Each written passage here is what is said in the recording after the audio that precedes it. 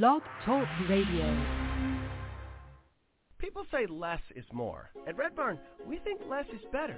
It's what you won't find that sets our natural premium pet food apart. No byproducts, no corn or soy, no fillers. Just the natural ingredients your pets need to live the healthy life they deserve.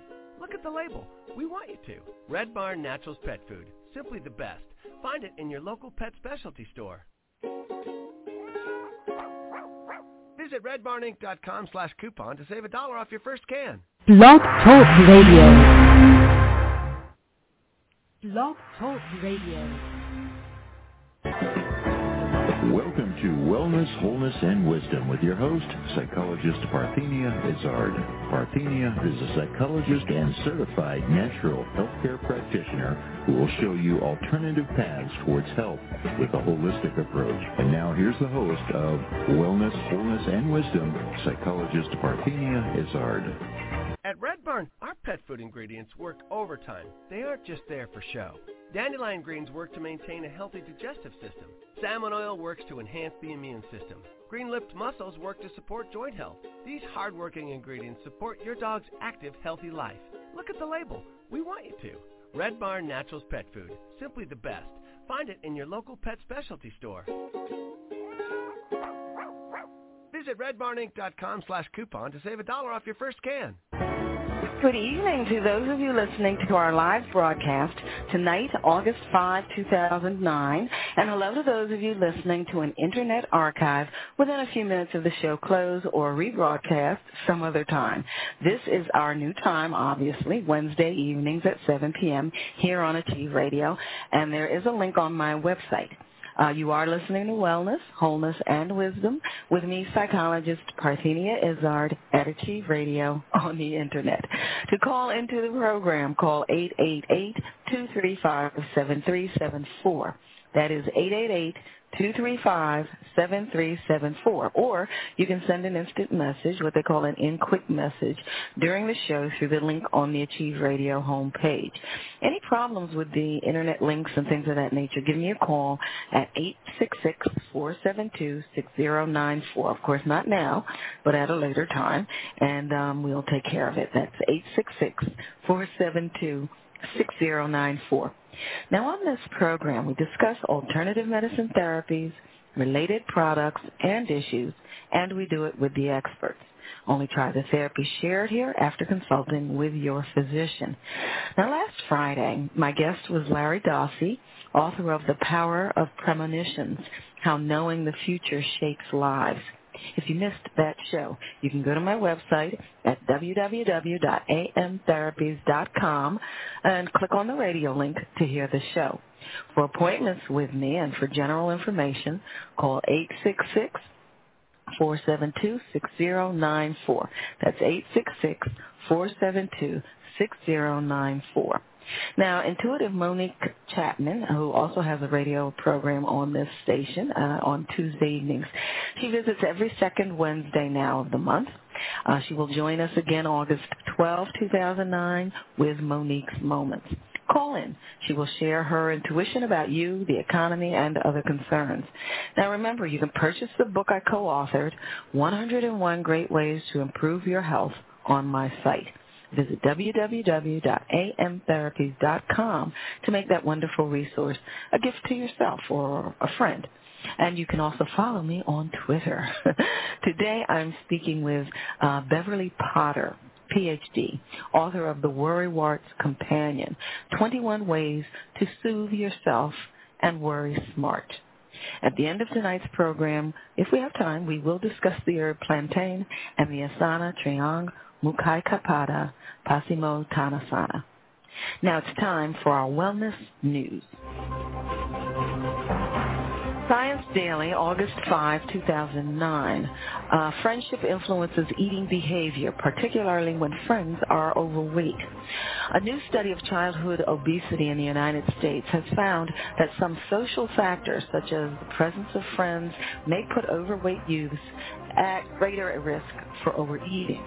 The research published in the August issue of the American Journal of Clinical Nutrition demonstrates that friends may act as, quote, permission givers, end quote, on children's food intake. Quote, these results are important considering the role of friends as agents of change in childhood and adolescence, end quote, said Sarah Salvi, Ph.D., assistant professor in the Division of Behavioral Medicine, Department of Pediatrics, University at Buffalo School of Medicine in Biomedical Sciences. Quote, overweight children are more likely to find food more reinforcing than non-overweight youth, end quote. She continued, quote, being in the company of overweight peers may give them the permission to eat more or may decrease their inhibitions, increasing what are seen as the norms of appropriate eating or how much one should eat, end quote. The study involved 23 overweight and 42 normal weight children between the ages of 9 and 15 who were randomized to participate with either a friend or an unfamiliar person of a similar age. After randomization, there were 33 friend pairs and 39 unfamiliar pairs. Before taking part in the study experiment, participants listed what they had eaten in the past 24 hours to make sure they hadn't eaten anything during the previous 2 hours and rated their hunger level. Each participant pair spent 45 minutes in a room equipped with games, puzzles, and individual bowls of low-calorie, nutrient-dense baby carrots and grapes, and high-calorie, energy-dense potato chips and cookies. The children were told they could eat as much or as little as they wanted, but were asked to eat from their own bowls only. Researchers observed the children via closed-circuit television and recorded their activities. At the end of the session, they weighed the snacks that weren't eaten to determine how much each participant had consumed and to calculate calories. Results showed that friends who ate together consumed more food than participants who were paired with someone they didn't know, and that friends were more likely to eat similar amounts than participants paired with a stranger. However, overweight children who were paired with an overweight peer, whether friend or stranger, ate more than the overweight participants who were paired with a normal weight youth. Quote, these findings indicate that both overweight and normal weight participants eating with a friend ate significantly more than did participants eating in the presence of an unfamiliar peer. These results are consistent with research in adults which showed that eating among friends and family is distinctly different than eating among strangers.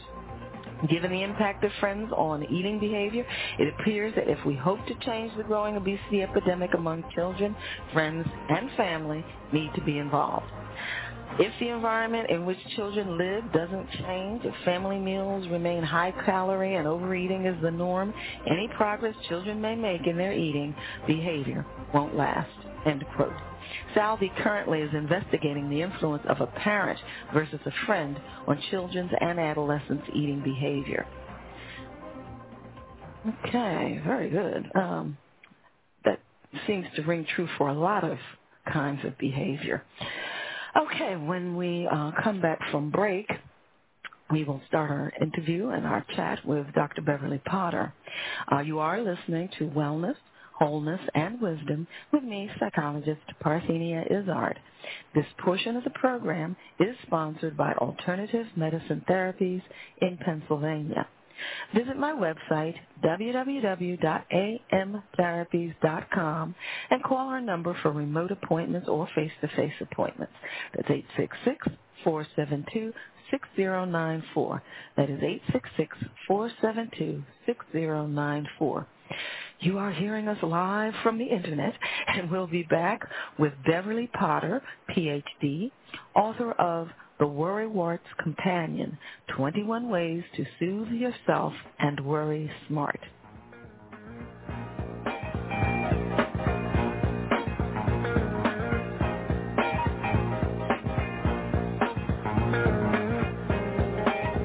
Why should you passively exist with backaches, allergies, PMS, colds, flu, and other ailments?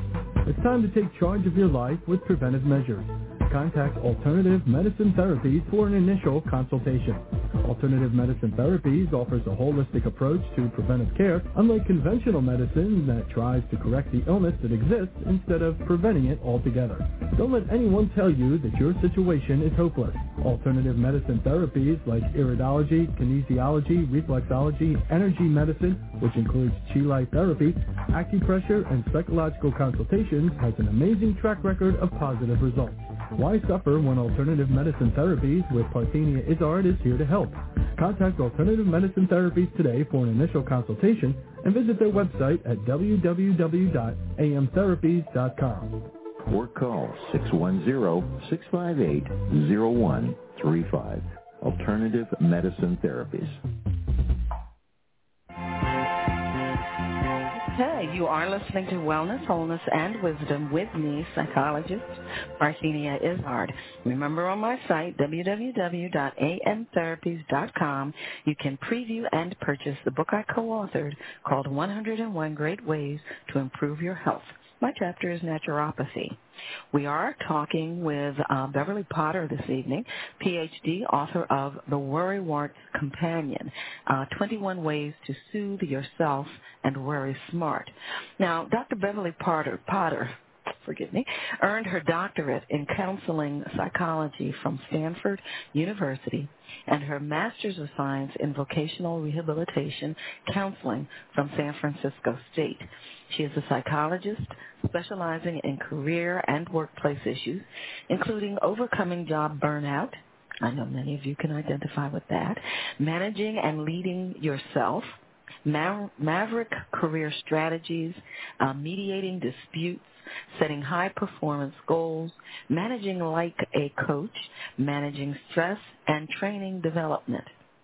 She has been an international authority on overcoming job burnout since her groundbreaking work, Overcoming Job Burnout, which was published in 1980. Doc Potter blends humanistic psychology and Eastern mysticism with principles of behavior mod psychology to create strategies for handling the many challenges we're encountering in today's workplace. As a management educator and training specialist, Doc Potter, is a dynamic workshop leader known for her information-packed sessions. Good evening, Dr. Potter. I'm sorry, Doc Potter. I think that's so cute. Yeah, that's my avatar, I call it. Very nice. I'm glad you were able to be with us this evening. Yes, I'm delighted to be here. I'd like to, well, first, let's get a little information about what it was like growing up for you. And where did you grow up, as a matter of fact?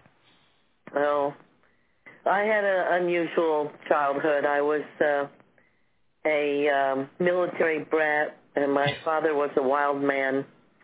And so we moved around all the time, but he never wanted to live on the base, so we lived in funny places. Like I lived in a house in Skis in Nome, Alaska.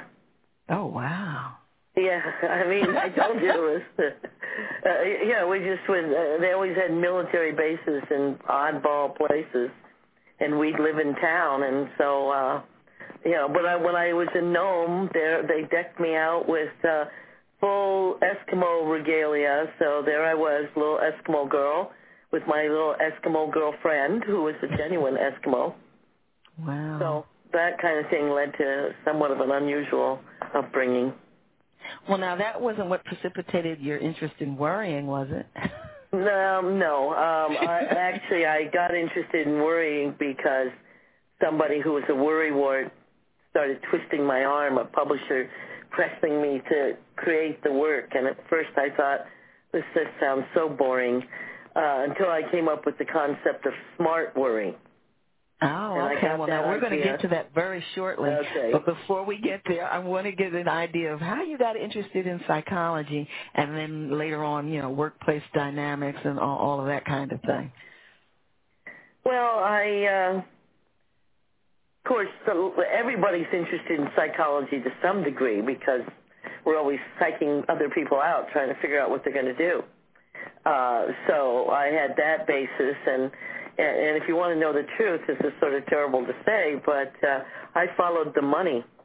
And when that's what brought me to California. In the old days, the colleges were very inexpensive out here, and I got out here, and then I heard about this particular program that where there was money called rehab, because we had the Vietnam War and all these veterans were coming back injured and from the war. So that meant if I got in that program, I could get paid every month.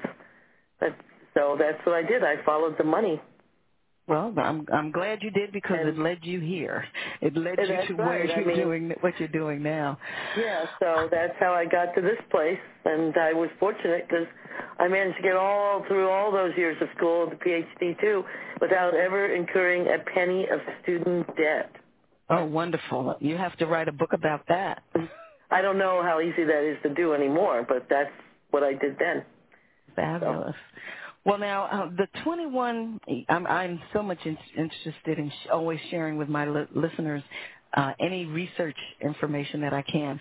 How did you come up with your 21 ways before we get into them in depth? But what was the process? Well, first of all, there's worry warding, which is the problematic kind of worry, and then what I came up with, what I call smart worry. So the concept is we want to learn to smart worry, but then any worry gets us riled up. We become anxious thinking about potential problems. And so now that we've hopefully come up with some kind of a plan, we've worried smart rather than being stuck in a loop where we go around and around and just get ourselves riled up, but we're still worrying away. Now we have to realize, wait a minute, I'm riled up. I need to soothe myself and back to balance. So that's where the 21 ways come in, because, well, there's probably many more than 21, but everybody's different. Some people find one way of soothing themselves to work, and another way works for another person. So there's 21 to try to see what works for you. So these all came out of your ruminations about the situation, about the problem? Well, of how to, when you say the problem, you mean being riled up after being worrying. You're naturally anxious, and so the 21 ways are ways to basically get rid of anxiety. With many of them are taking deep breaths and relaxing your muscles, and that's good for some people, but a lot of people, like myself, I'm kind of a high-energy person zooming around, so I like other techniques besides those. Okay, your book is divided into 3 parts. Part 1, what is worry warding?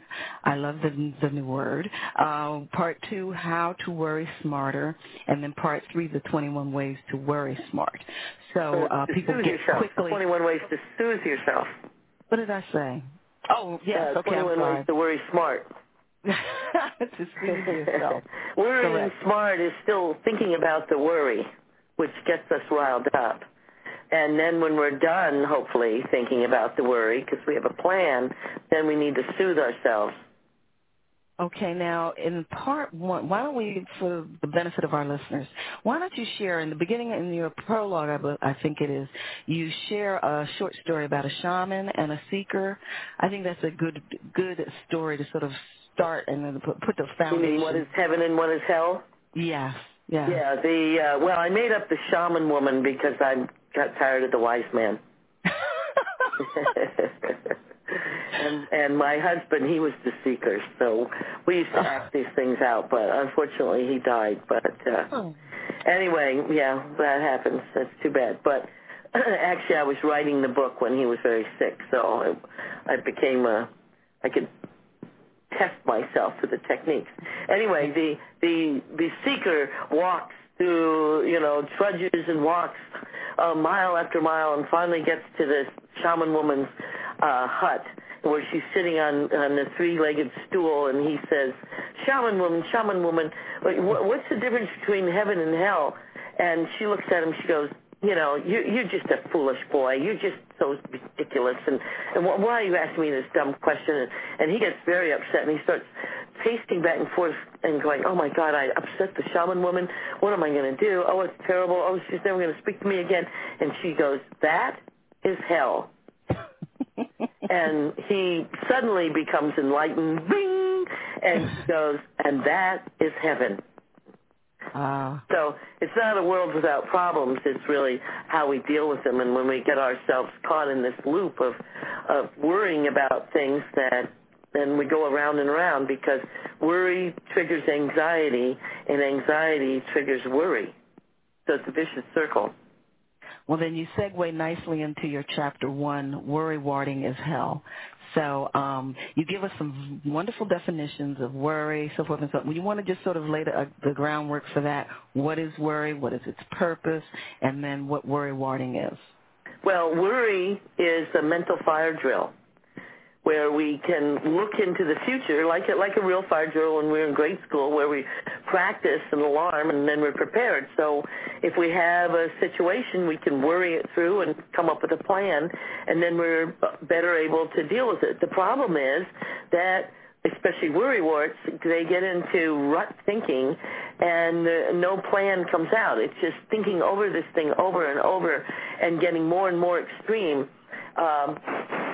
And stuck. It's like when you have a tape on the radio and it gets to the end, it starts playing again. That's what worrywarts do. Sometimes we call it obsessing. So that's the problem, and worrywarts go to extremes. And what worry is us talking to ourselves inside our head. We're talking things over constantly, around and around, and we can say absolutely extreme, outrageous, ridiculous things to ourselves, and it sounds real.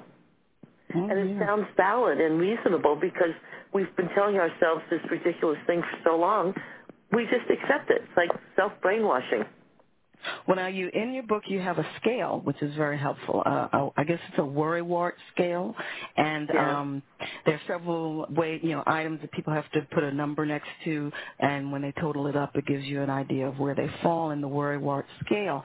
Would you based on that, give us an example of what how a worrywart behaves.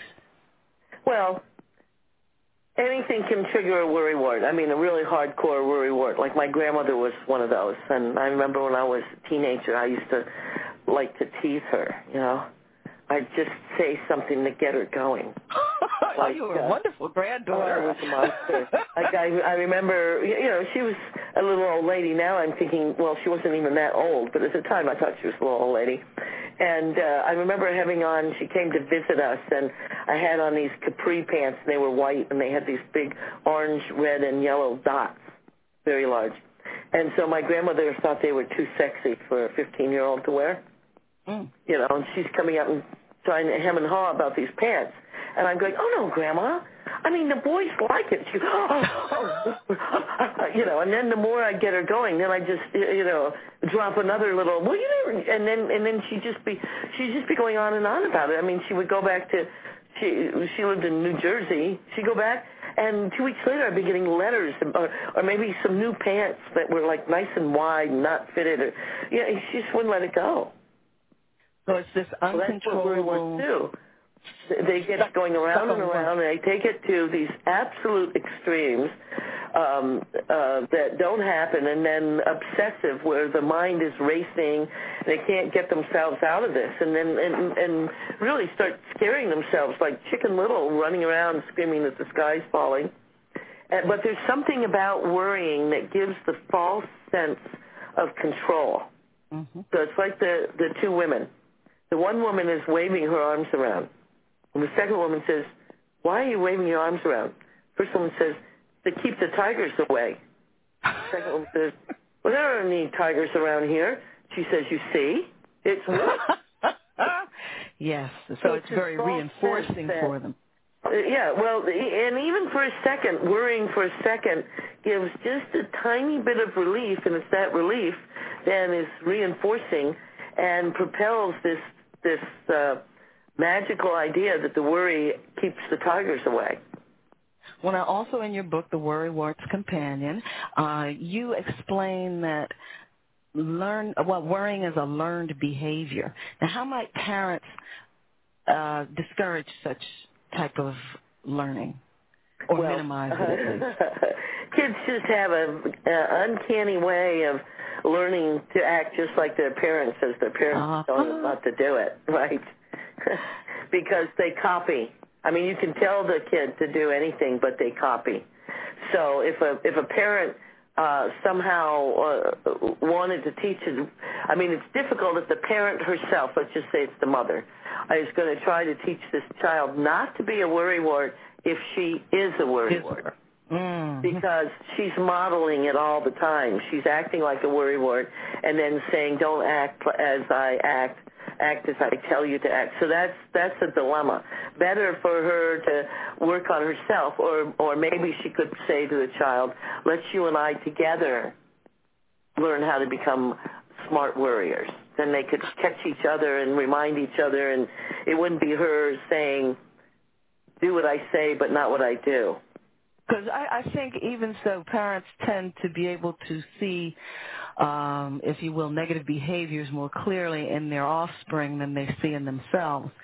So right. The situation you're talking about where they see, oh, this is not, I don't want them to be like me, or I don't want them to, worry like I do. And then maybe also there might be a significant other or spouse in the picture who would want to be of assistance in this area. So what would the spouse who sees that would be nice. The spouse might be using it as a way to pick on the other spouse. I mean, you can see these things get very complex. The one spouse can be pretending or even telling him or herself that they have a genuine motive, but in fact they're using the kid. Kids get to be pawns between their parents. So, okay, now that we have bashed worrying. What? Now that we have bashed worrying so much, why don't we interject We're rewarding. Why don't we talk about some of the positive aspects of worry? We want to learn to worry smart so that we can think about a problem, come up with some kind of a plan to deal with it. If there's something that can be done, usually there's something, and then set it aside. That's the problem, is setting it aside. Okay. I mean, now, I have another story. You want to hear another story about the shaman woman? Yes. Okay, the shaman woman and the seeker are walking along the muddy road, and they're doing a walking meditation, meaning they're walking, but they're not talking. They're concentrating on their feeling and whatnot, but not talking. And so all of a sudden, there's this funny man, he has on these fancy silk shoes, and he says, shaman woman, see my little dog over there? I can't get my dog because it's muddy and I'll get my shoes dirty. And so the shaman woman doesn't even break her stride. She doesn't say anything. She just steps through to the other side of the road, picks up that little dog, brings it over, puts it down by the man, and then continues walking with the seeker. Well, by the end of the day, they get where they're going, and their meditation's over, and the seeker goes, shaman woman, what were you thinking this morning? Don't you know that man could have been dangerous? Who knows? He might have been a robber. He might have been a pickpocket. He might have been a rapist. I mean, he could have been and that dog? Why, that dog could have had any number of diseases. It could have rabies. It could have bitten you. It could have, like this. So the shaman woman looks at the seeker and says, I left the dog on the side of the road. Are you still carrying it? And that's what we do. Something happens, and we can't stop carrying it. We keep going on and on and on and on. And that's the dilemma with worry-warding. Okay, so what should the seeker have done? Well, the shaman woman a little more. No, the seeker, so part of that story about leaving it on the side of the road means that, sometimes there's ways of banishing things from your mind, or that's where you might start taking deep breathing, doing relaxation, of endeavoring to realize, wait a minute, I'm carrying this thing with me. And so what are some ways to drive it out of your mind? Because that's what has to happen. Words are going on in your mind, and you can't just turn it off because that creates a vacuum, and worry will just race right back in. So, one of the techniques is you substitute new words for that worry. For example, some people like to pray.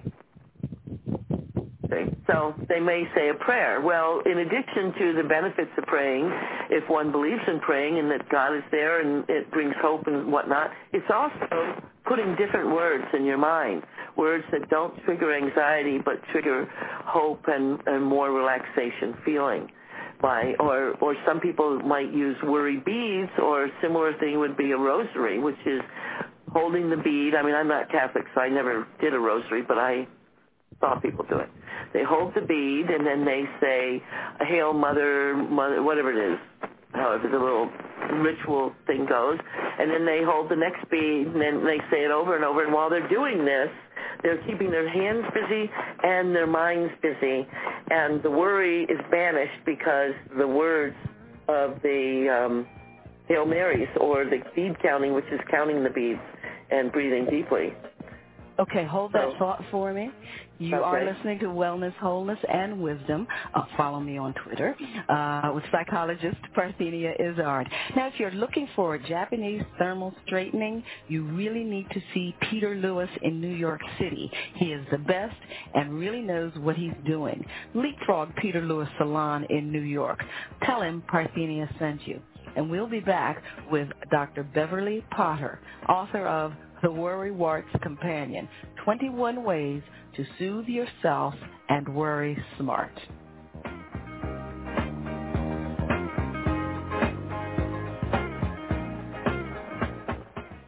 Why should you passively exist with backaches, allergies, PMS, colds, flu, and other ailments? It's time to take charge of your life with preventive measures. Contact Alternative Medicine Therapies for an initial consultation. Alternative Medicine Therapies offers a holistic approach to preventive care, unlike conventional medicine that tries to correct the illness that exists instead of preventing it altogether. Don't let anyone tell you that your situation is hopeless. Alternative medicine therapies like iridology, kinesiology, reflexology, energy medicine, which includes chi light therapy, acupressure, and psychological consultations, has an amazing track record of positive results. Why suffer when Alternative Medicine Therapies with Parthenia Izzard is here to help? Contact Alternative Medicine Therapies today for an initial consultation and visit their website at www.amtherapies.com. Or call 610-658-0135. Alternative Medicine Therapies. Okay, you are listening to Wellness, Wholeness, and Wisdom with me, psychologist Parthenia Izzard. My guest next week, Wednesday, August 12, 2009, will be Scott Holtzman, MD, author of The Secrets of Happy Families. We had him on before when he was talking about happy couples. This time we'll be talking about happy families, 8 keys to building a lifetime of connection and contentment. Now, at the end of that program, we will discuss the herb pleurisy root and the asana Kraunakanasana. We are back with Beverly Potter, Ph.D., author of The Worry Wart's Companion, 21 Ways to Soothe Yourself and Worry Smart. Call 888-235-7374. That is 888-235-7374 to ask questions. Okay, you want to pick up where you left off with that thought? Well, you were saying, what could the seeker do instead of ruminating on the man and the dog? Yes. Well, of course, the seeker was supposed to be doing a walking meditation, but since he was ruminating on the man and the dog, he could have, and he was in rut thinking, meaning he was thinking the same worries and scary things over and over, he could have said to himself, wait a minute, I'm going to practice flexible thinking. And so there's many ways, but one way are these 6 questions. The first question would be, okay, what are the facts? What's the facts about this situation? And he could review the facts. The facts are the man, the muddy shoe, the shaman woman got the dog, said it. We're now, the fact is the dog's way back there, we're here, blah, blah. Well, okay, the next question, how do I feel about this? So it's like breaking it down and analyzing different aspects instead of just thinking the same thing. Then what's working here would be the third question. If somebody is into writing a journal or a diary, you could write these things out about the worry, and that would then even keep you more busy, because part of the worry warding is it's a habit. It's got control of us, and breaking that habit is hard because that worry wants to come right back in. So the more we keep our hands and mind occupied, like writing a journal, the easier it is to push that worry out until you can teach yourself a new thinking habit. So the fourth question would be, what's possible here, and then what's wrong or what could go wrong, and then finally, after thinking in a more logical, flexible way, what could I do next, instead of just thinking the same scary thoughts over and over. Now, one technique that I like a lot is worrywarts talk to themselves like fuddy-duddies. Mm-hmm. And a fuddy-duddy is somebody who generates fear, uncertainty, and doubt. Fuddy-duddy. So when you catch yourself worrying, you can say, wait a minute, because half the time it's just catching yourself doing it. We can be obsessing over something we didn't even notice we were thinking. Yeah. So you catch yourself doing it, and you go, wait a minute, what would my friend John say about this? You pick somebody who maybe you talk to, who always gives you good advice, who, seems pretty level-headed. What would John say about this right now? Well, we can usually role play, come up in our minds with what that person would say, and then say it to yourself. Like this one person was telling me that when he was in high school, he had to take this test, this chemistry test. He was so worried. He was so anxious. He had studied, but he was so anxious he could hardly think. And he went to the valedictorian of the class, and he said, you're always getting A's. How do you do it? And the kid said to him, just think about what Mr. Rogers, that was the science teacher, you notice how he thinks, and just pretend you're Mr. Rogers when you take that test. And he said he did it and aced the test. Yeah. So well, it's now, kind of ladies and talking to yourself and telling yourself to think a different way. Wait a minute, what would John think right now? What would John say about this? Because we are certainly harder on ourselves than our friends, thank goodness. So that's certainly an excellent technique that I think most people could get to, start to use quicker than some other things. Now, ladies and gentlemen, I just want to let you know she jumped ahead to chapter 10 on me and was talking, that was coming out of some things she talked about the 6 thinking styles. And based on those thinking styles, she has associated a question, and going through those questions is part of that flexible thinking. That all of this is in the book that she talks about so beautifully. And I'm glad you got it in, because I tend to want to cover so very much that I don't get that far in the book. So I'm glad you were able to stick that in. True. Now, you also... Okay. Go ahead. I'm sorry. Okay. Worrywarts tend to create pictures in their minds of disasters, the absolute worst.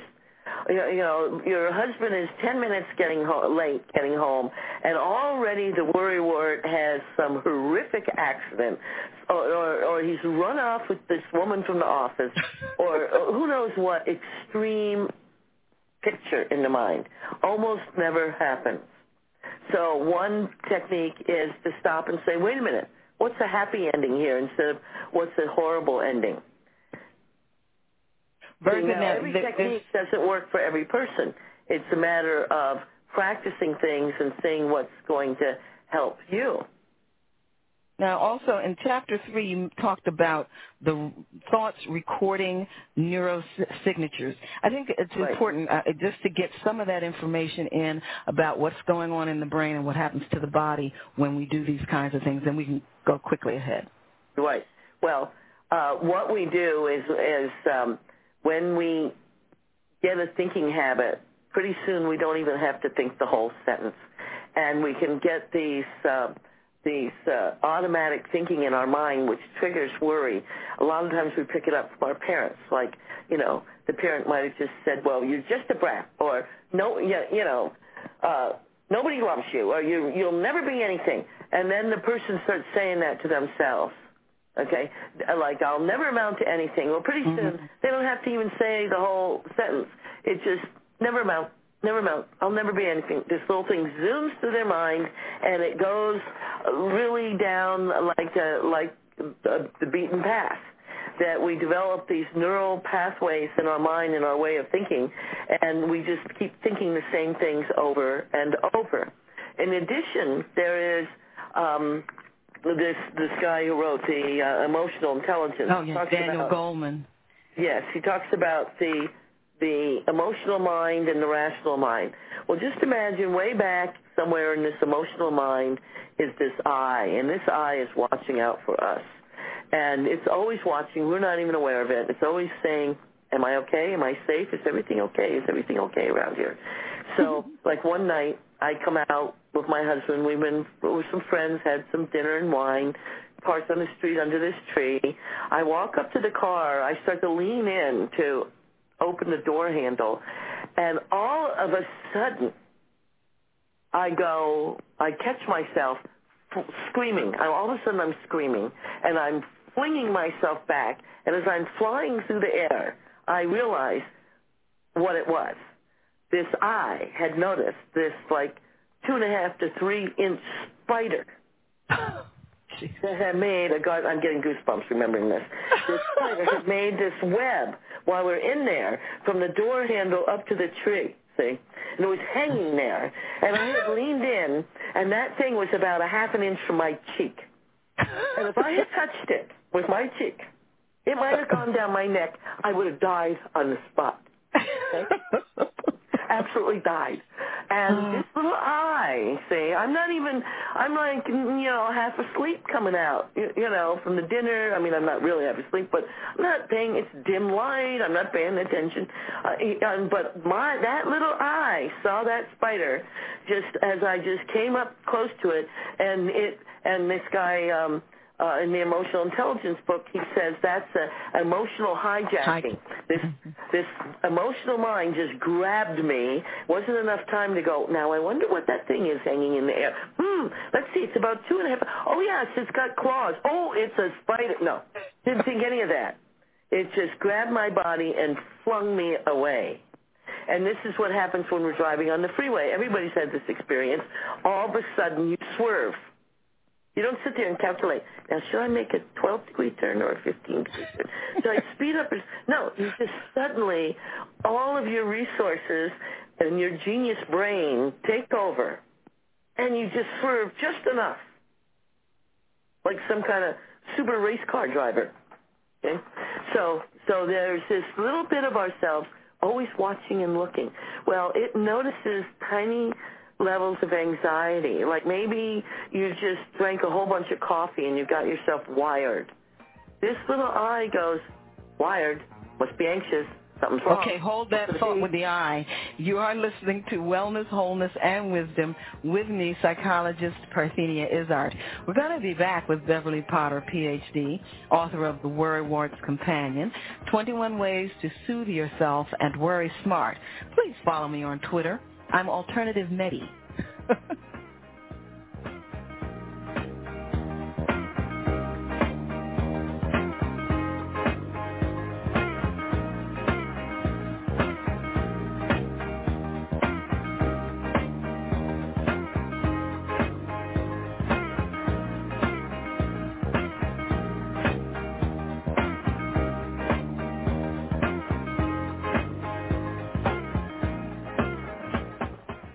Why should you passively exist with backaches, allergies, PMS, colds, flu, and other ailments?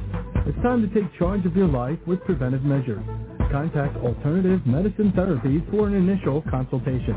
Alternative Medicine Therapies offers a holistic approach to preventive care, unlike conventional medicine that tries to correct the illness that exists instead of preventing it altogether. Don't let anyone tell you that your situation is hopeless. Alternative medicine therapies like iridology, kinesiology, reflexology, energy medicine, which includes chi light therapy, acupressure, and psychological consultations, has an amazing track record of positive results. Why suffer when Alternative Medicine Therapies with Parthenia Izzard is here to help?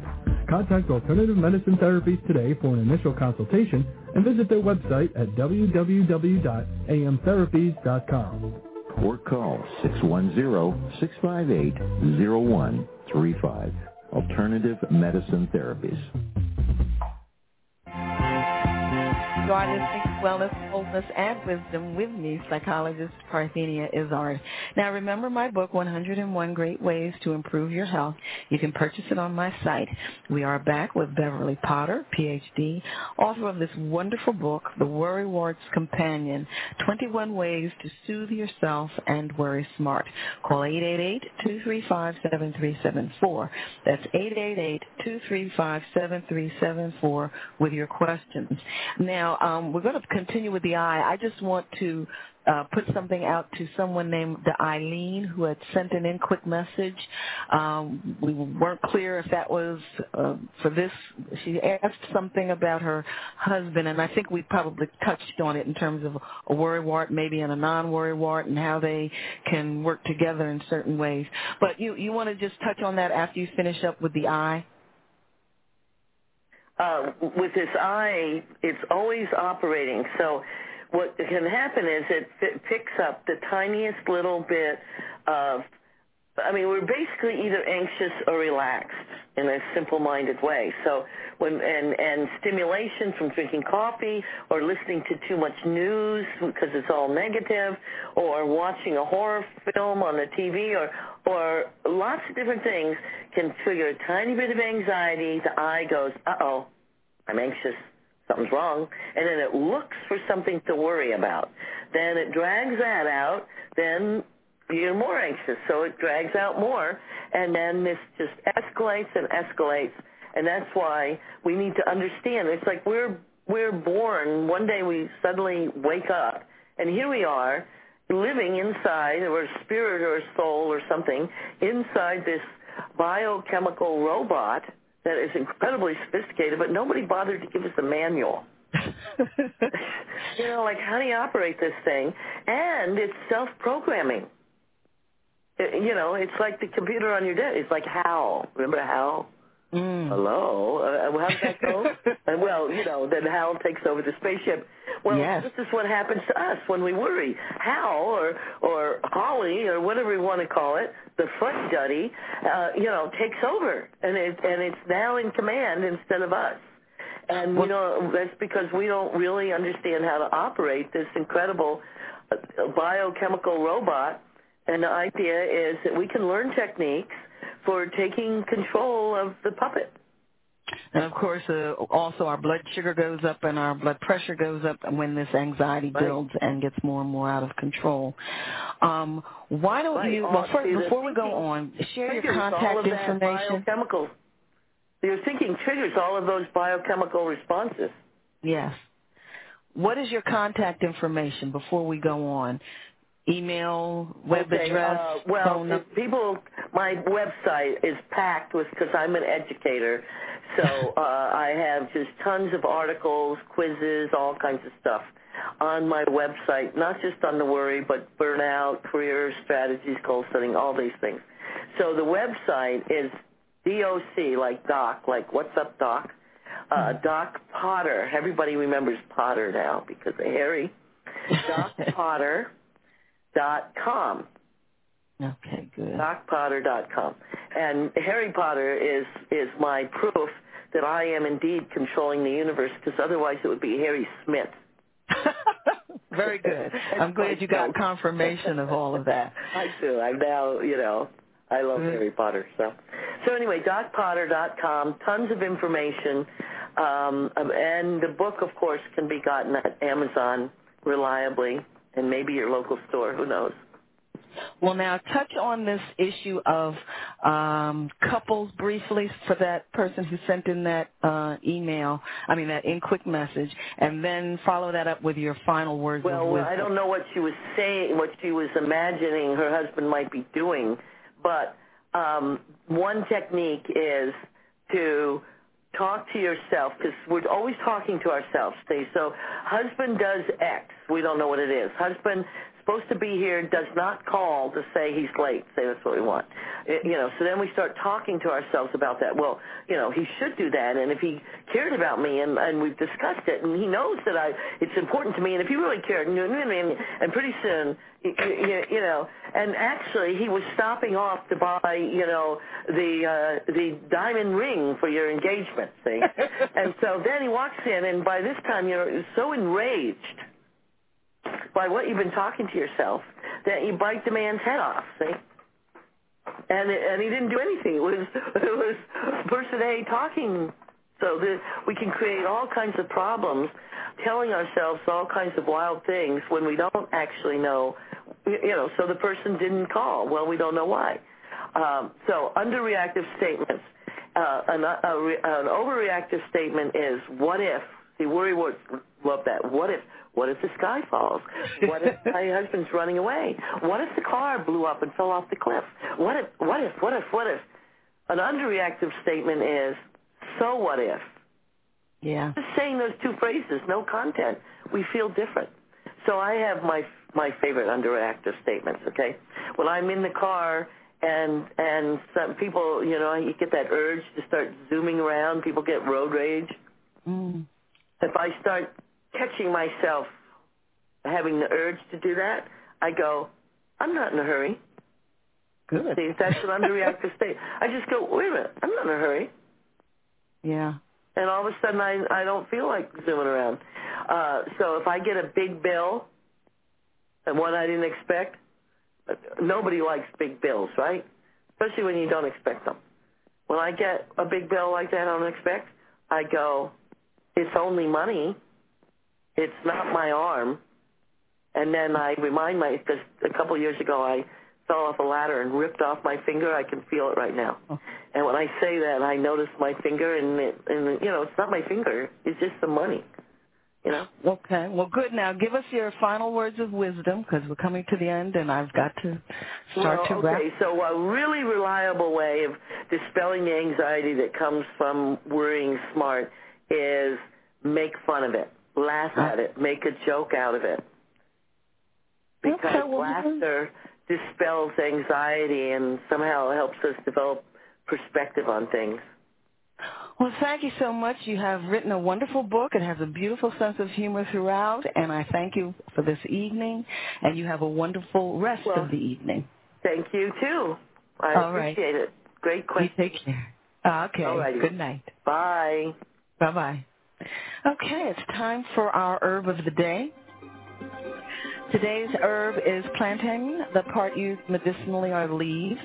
Some of the phytochemicals are adenine, benzoic acid, caffeic acid, chlorogenic acid, ferulic acid, cinnamic acid, salicylic acid, tannin, vanillic acid, and some of the nutrients are potassium and vitamin A. Now, of course, this is according to Balk and Balk, that wonderful resource that I always talk to you from. They say that it acts as a diuretic and is soothing to the lungs and urinary tract. They slow the growth of tuberculosis bacteria, has a healing and antibiotic effect when used topically for sores and wounds. Young leaves are tasty and can be eaten in salads.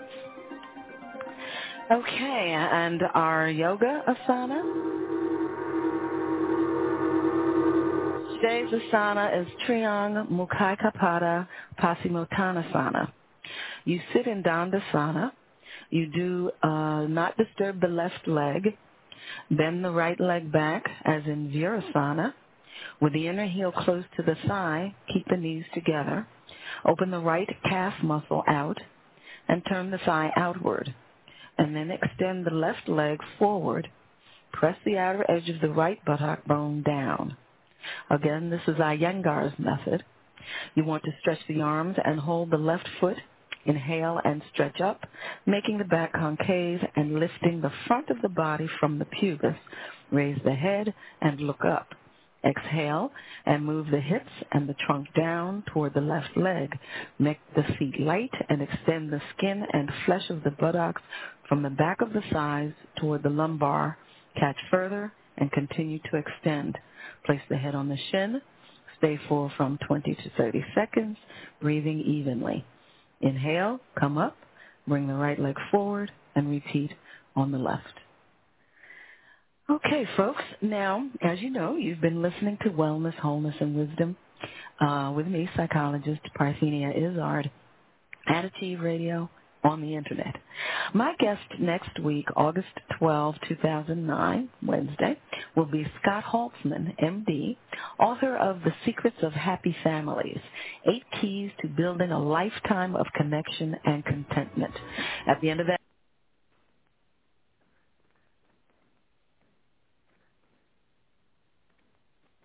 Geico presents sharing versus oversharing. Earlier this week, Claire Tippins shared a princess nickname generator, 3 pictures of her dog wearing a tutu, and 2 online quizzes, including what candy is your dream castle made of? Claire, your sharing has tipped the sugar scale and turned into oversharing. But have no fear, princess. Geico has something worth sharing with your internet kingdom, like how you could save hundreds on your car insurance just by visiting geico.com. No magic wand required. Geico, 15 minutes could save you 15% or more on car insurance. Geico presents sharing versus oversharing. Earlier this week, Claire Tippins shared a princess nickname generator, 3 pictures of her dog wearing a tutu, and 2 online quizzes, including what candy is your dream castle made of? Claire, your sharing has tipped the sugar scale and turned into oversharing. But have no fear, princess. Geico has something worth sharing with your internet kingdom, like how you could save hundreds on your car insurance just by visiting geico.com. No magic wand required. Geico, 15 minutes could save you 15% or more on car insurance.